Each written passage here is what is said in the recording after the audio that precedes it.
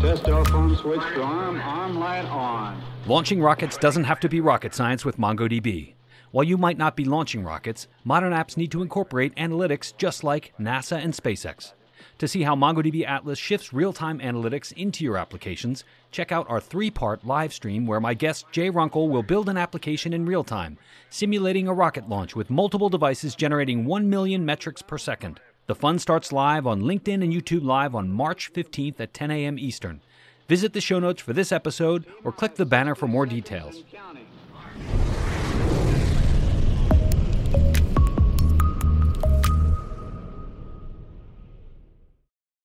Hi everyone, my name's Paul Down of MongoDB. Stay tuned for the MongoDB podcast. Today we're going to talk about MongoDB's aggregation framework. You can think of aggregations as almost an extension of MQL. It's additional commands you can send to the database wherever it lives to analyze the data and accumulate totals and sums and averages and the like from the data, rather than just asking a question of, find me this person by these details and getting a single record back. So it's in the core database. It lives wherever the database lives. You're listening to the MongoDB podcast. MongoDB podcast? Exploring the world of software development, data, and all things MongoDB. And now your hosts, Michael Lynn and Nick Raboy. Paul, welcome to the show. It's great to have you on the podcast. Yeah, thanks guys. It's great to be here. Looking forward to it. Terrific. So I'm excited to talk about the aggregation framework. It's a really powerful set of capabilities built into the MongoDB query language. And today we're going to dive a little bit deeply into this powerful capability. And but before we go there, Paul, why don't you introduce yourself to the audience? Let folks know who you are and what you do. Yeah, sure. So, as you can probably tell from the accent, I'm from the UK. So I've been at MongoDB for just over 7 years now. I'm a solution architect at MongoDB. So I work with our customers that are starting on new projects and sort of, one, wondering whether MongoDB is the right technology as part of that stack, that solution. And then secondly, if they're going to use MongoDB, how best to use that to solve that problem and kick them off in the right way. Fantastic. Well, the focus of today's episode is going to be on that aggregation framework. And I'm curious, when you started working with MongoDB, first of all, what time frame did you join MongoDB? Yeah, it was late 2013. So both the database and the company were very different beasts back then. Things have changed a lot. It's been an enjoyable roller coaster journey, ups and downs, let's say. Yeah. I can imagine. And what state was the aggregation framework back in 2013 when you joined?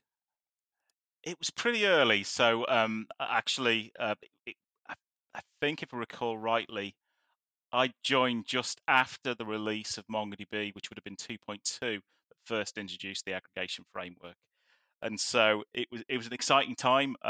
Actually, it really showed the way of a way of processing massive amounts of data that we hadn't thought about before.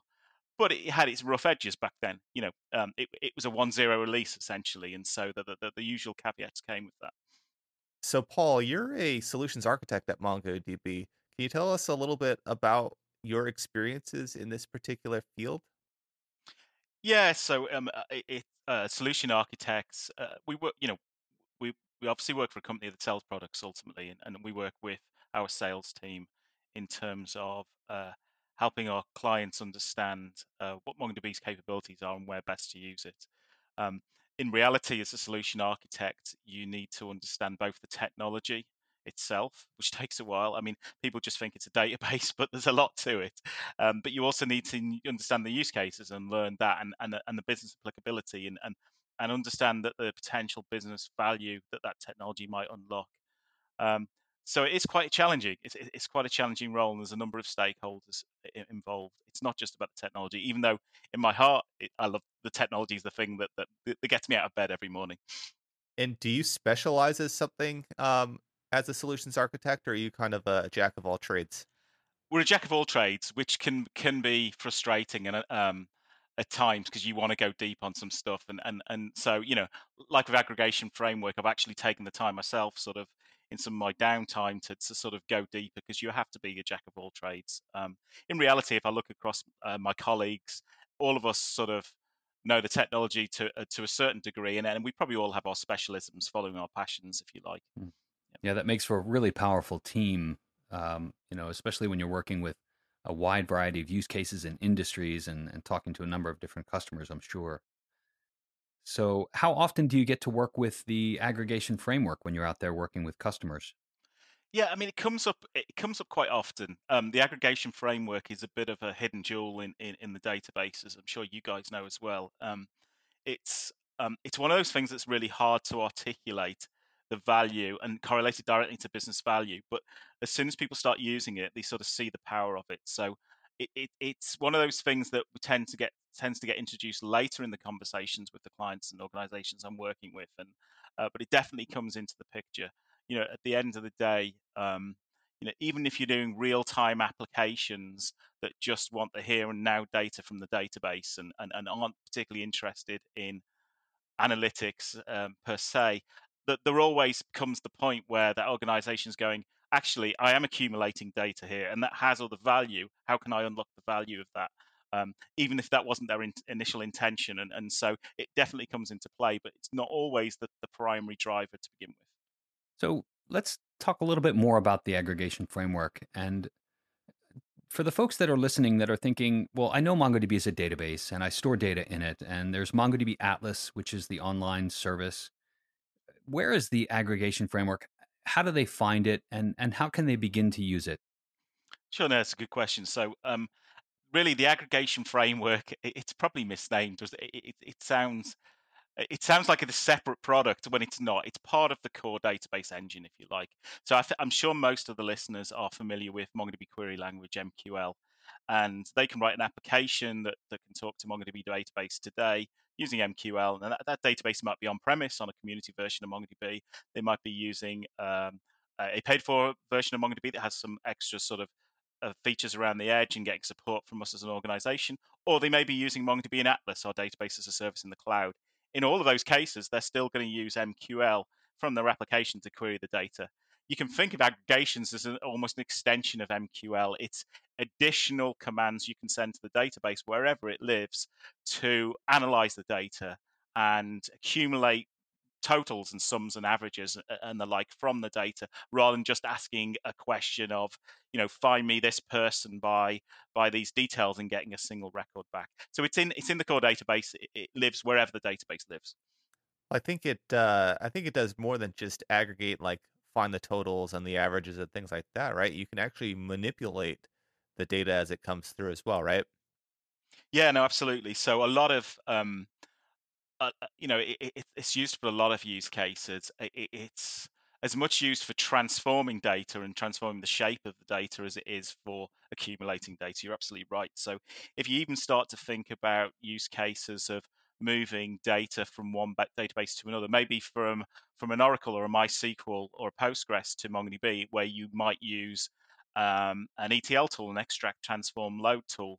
If you think about the transform bit, the transformation bit, that's something that the aggregation can achieve. And actually, some users out there are using a form of that called ELT, extract from the source database, load to the destination database in that raw format, and then use the power of aggregations to transform that data into the shape that they really want. So absolutely, it's just as powerful for transformations as it is for accumulating, if you like. And in reality, what you're normally doing is a mix of both.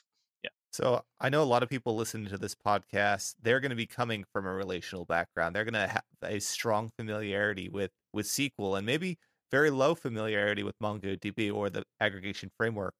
As somebody who's familiar with SQL, what kind of command like operator comparisons would you say there are? Can you show some of the popular ones? Yeah, so I guess the one that comes immediately to mind when we talk about accumulating sums and averages is the equivalent of group by in SQL. So at a very low level, you can think of an aggregation as being a little bit like the group by part of a SQL statement. Now that's doing the aggregation an extreme disservice in terms of all its capabilities. One other way I think about the aggregation framework when explaining it to my relational friends, and I have a relational background just like most people do, is it means they're not having to jump the chasm like they've had to in the past.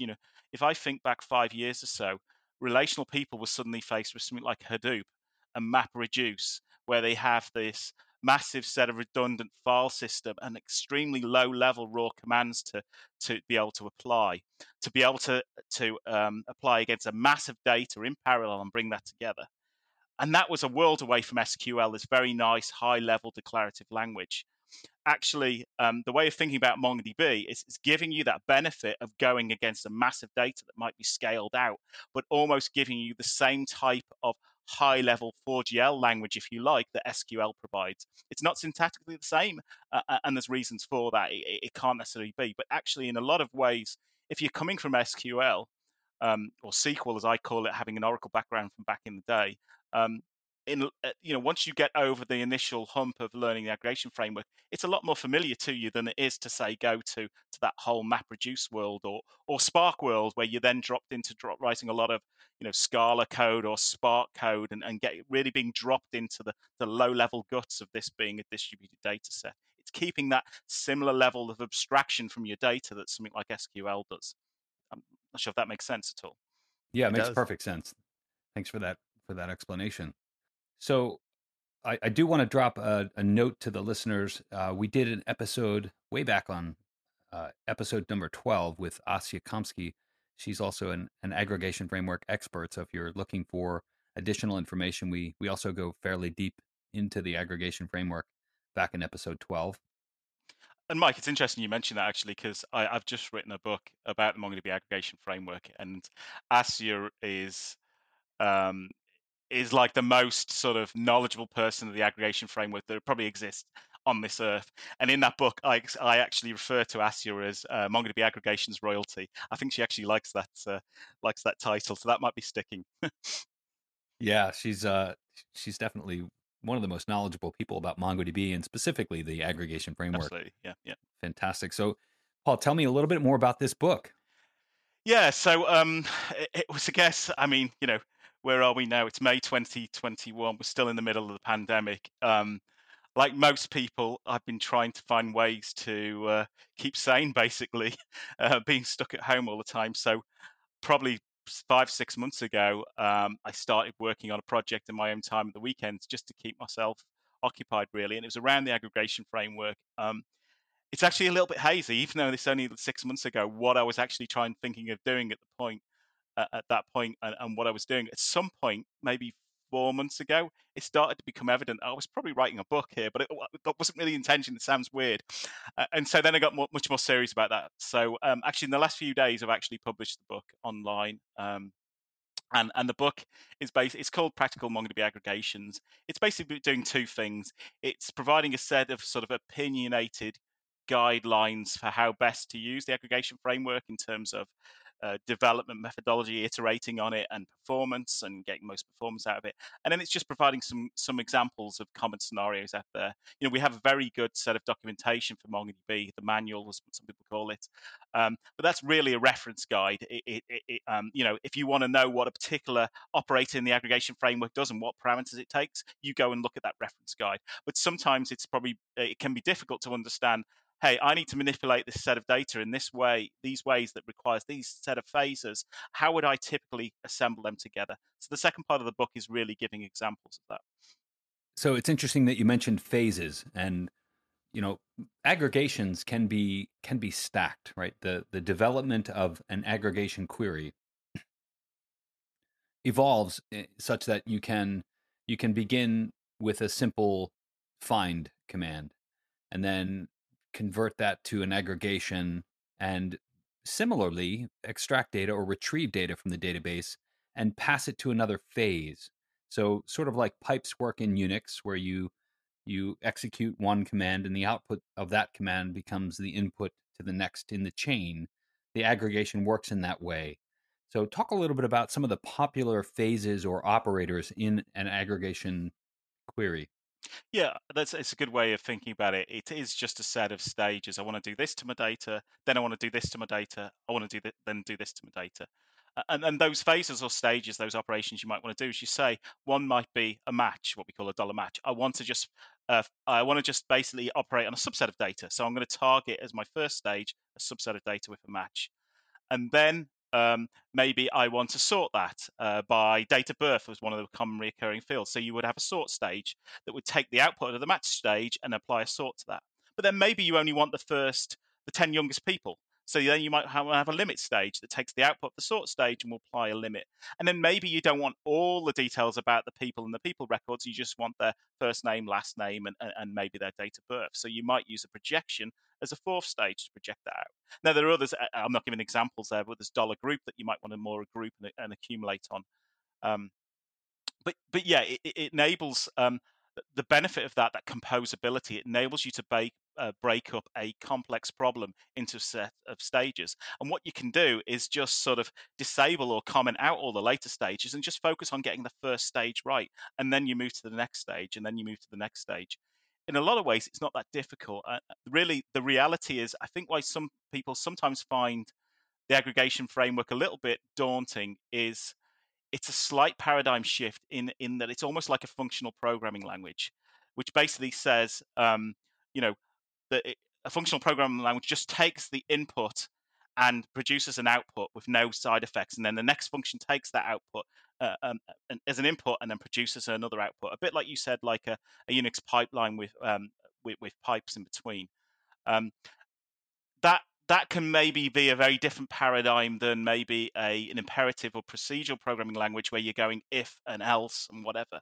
Now, you might think that's more intuitive, but really in those situations, you're working in one thread and one piece of data.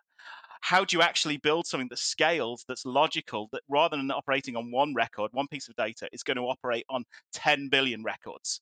And so that's the trick it's trying to pull, but still provide that composability so you can actually build this up over time. So once people get their head around that, it then almost becomes simple again. So to begin with, it can seem hard. You get over that sort of shift in your mind about how you view what it's trying to do, and then it tends to become a lot more simple after that. So when working on these phases and trying to master each phase before you move on to the next one, what kind of tooling is available so that way the developer can test all of this, maybe visually or through code or whatever? Yeah, so there are a number. I think probably most of people listening to this podcast know that we have a command line tool called the Shell, and we're currently in the process of bringing out the new version of the Shell, which is a lot nicer. It's called MongoSH or Mongosh. I don't think we've really standardized on the colloquial term yet, but essentially it's a command line. Now, some people prefer to use that, and they may paste in this aggregation pipeline that's got 4 stages, if you like, and then they might comment some out and push that through again and see where they get to, and that's perfectly fine. It's probably the way I work. Maybe I'm a bit old school, having been here 7 years, but we also provide a nice GUI tool which is really capable as well, called Compass. People probably know about it. That has a really nice user interface to be able to build aggregation pipelines. The nice thing about that is you can very quickly just disable stages, and also it will show you in line. Say you've got 4 stages in your pipeline: a match, a sort, a limit, and a project. It enables you to see in line as the data's flowing through what the output is of each stage. Versus with the shell, you're sort of having to comment out those later stages, run it, and just see the output out of that first stage or two. And once you're happy, then you may then bring the next one in. Both are perfectly applicable approaches, and both work quite nicely. What people also have to remember is, in reality, where does most aggregations end up running? They don't end up running from Compass, the GUI, or the command line shell.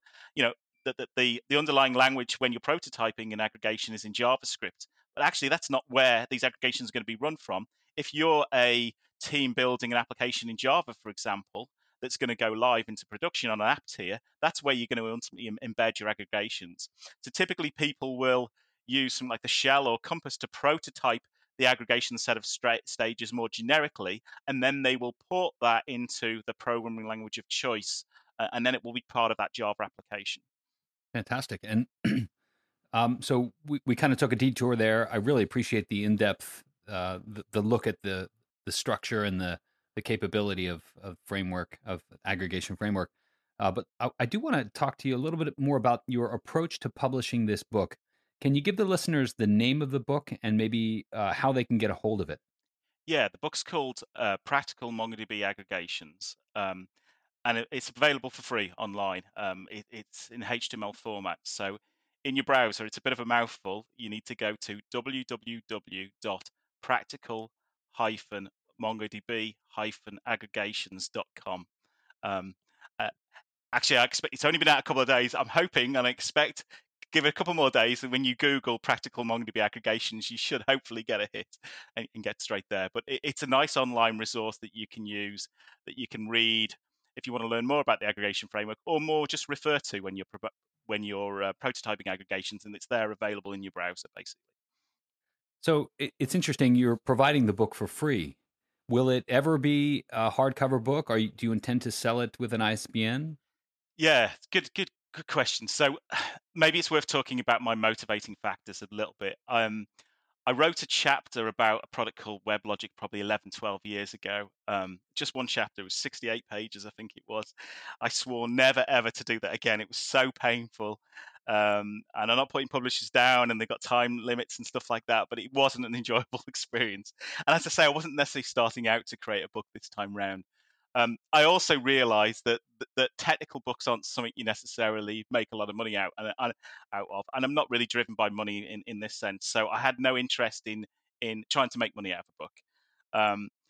Also, the frustration I can find with books is as soon as they go live in a paper version, they're sort of frozen in time. And there's always some errata, some things that have gone wrong with that.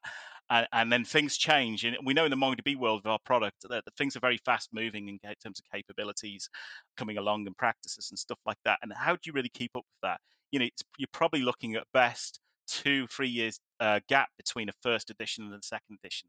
So I want much more agility. So in some ways, I think of this as a product. It's a 1.0 that's out. It has to be polished, it has to be consumable, has to be of a certain quality, but actually there's a roadmap attached to this as well. So I expect that to evolve over time. So that really starts to demand an electronic medium.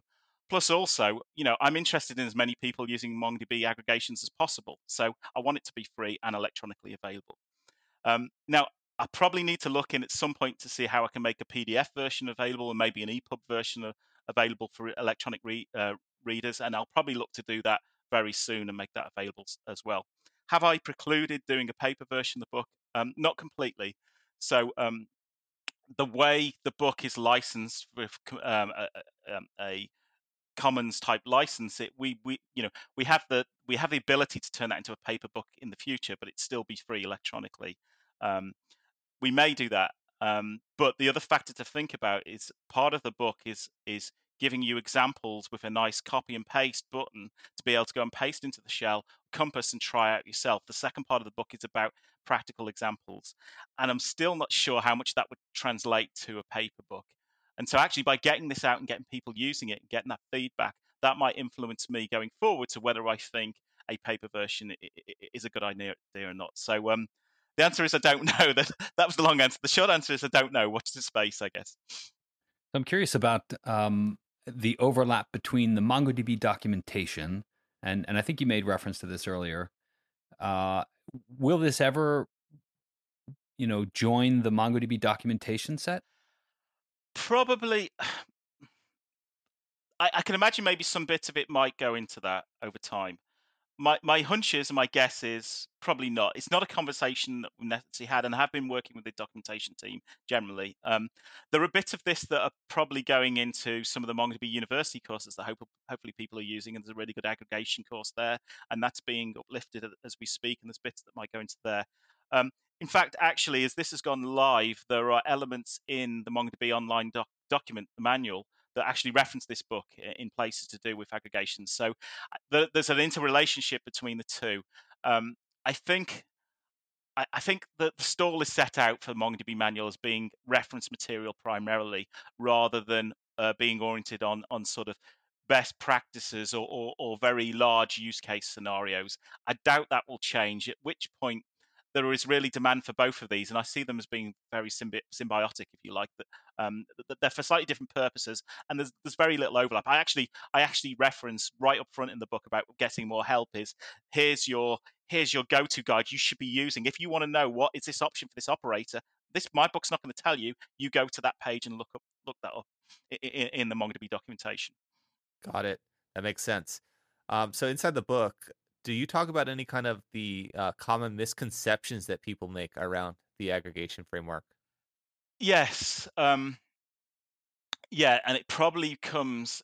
It's probably I do up front in terms of I talked about it before about actually being more akin to a functional programming language and just shifting that mindset.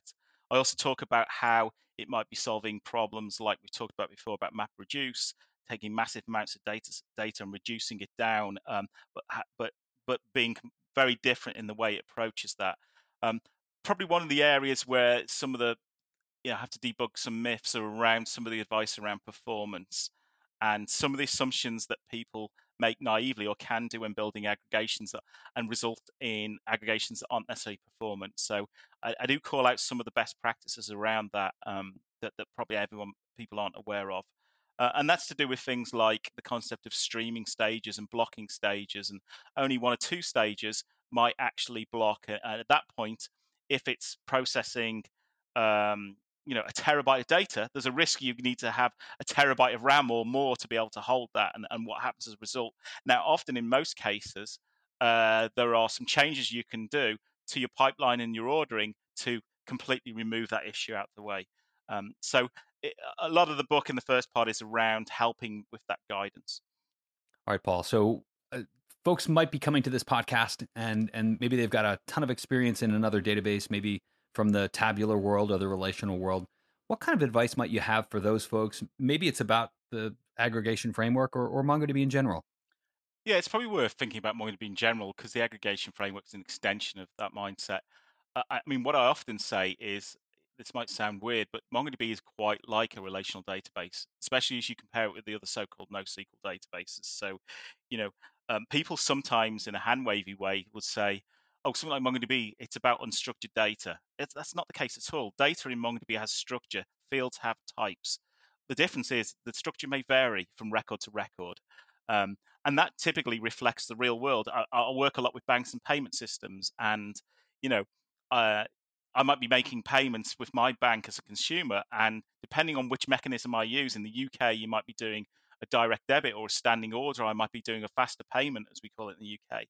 Those are different payment schemes where if you actually collate all those payments together into a payments collection like a table, actually they might have some common fields like the payment amount and who you're paying, but depending on the different payment scheme, it might have other different fields. So the one of the main differences coming to MongoDB is okay, it's still structured data, but the structure has variance.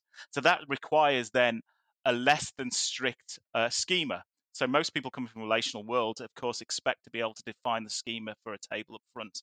Um, Now, with MongoDB, it's not the Wild West. It's not like saying I can put anything in there and not worry about it, but it's about reflecting that actually there may be variance in that structure. And so that sort of brings across a slightly different approach. The other thing is, especially for application developers, in some ways, if they divorce themselves from what they've learned about entity relationships before and think about how they model entities in their programming languages, as I say, objects in Java or C# or whatever, what they're sort of representing in their database pretty much maps one to one. How you represent a person in your domain model in your object tier is pretty much how you're going to represent that in your database tier. And actually, in some ways, what you represent in a MongoDB database reflects real world entities more. Once you in a relational world, you go to something like fourth normal form and have a plethora, if I can say it, of tables and spaghetti between it. Actually, when you look at that entity relationship model, the irony is it doesn't really represent real world entities anymore, but MongoDB does. Don't know if that helps, guys. Yeah, no, it helps big time. So this is a great episode, Paul. I'm sure people have learned a lot, and I have no doubt that people are going to check out this book. More so that it's free. On top of that, so that's fantastic. Do you have any kind of social media accounts that you want to share in case people want to start following you? Yeah, I am. I'm a bit old school, so I'm not on Facebook. I'm not on Instagram, but I am on LinkedIn. So you can find me Paul Down on there. It's not a common name, so you should be able to find me on there. But actually, reach out to me on Twitter. That's probably the best way. So my Twitter handle is @thedownster. and I think that'll be in the show notes later. So hopefully people can find it there. It's also, if you look up the book, the second page of the book with the credits on has got a link to my name, but also my Twitter handle as well, or Twitter link, so you can find me there. Fantastic. Well, Paul, thanks so much for spending time with us. It's been a great chat. That's fine, guys. I've enjoyed it. So thanks a lot for having me. Thanks for listening. If you enjoyed this episode, please like and subscribe. Have a question or a suggestion for the show? Visit us in the MongoDB community forums at community.mongodb.com.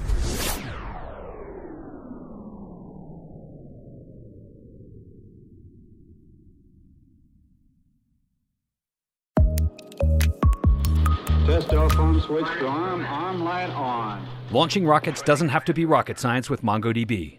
While you might not be launching rockets, modern apps need to incorporate analytics just like NASA and SpaceX.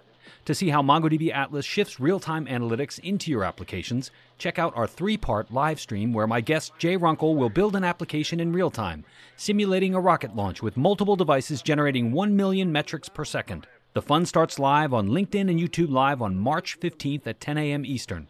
Visit the show notes for this episode or click the banner for more details.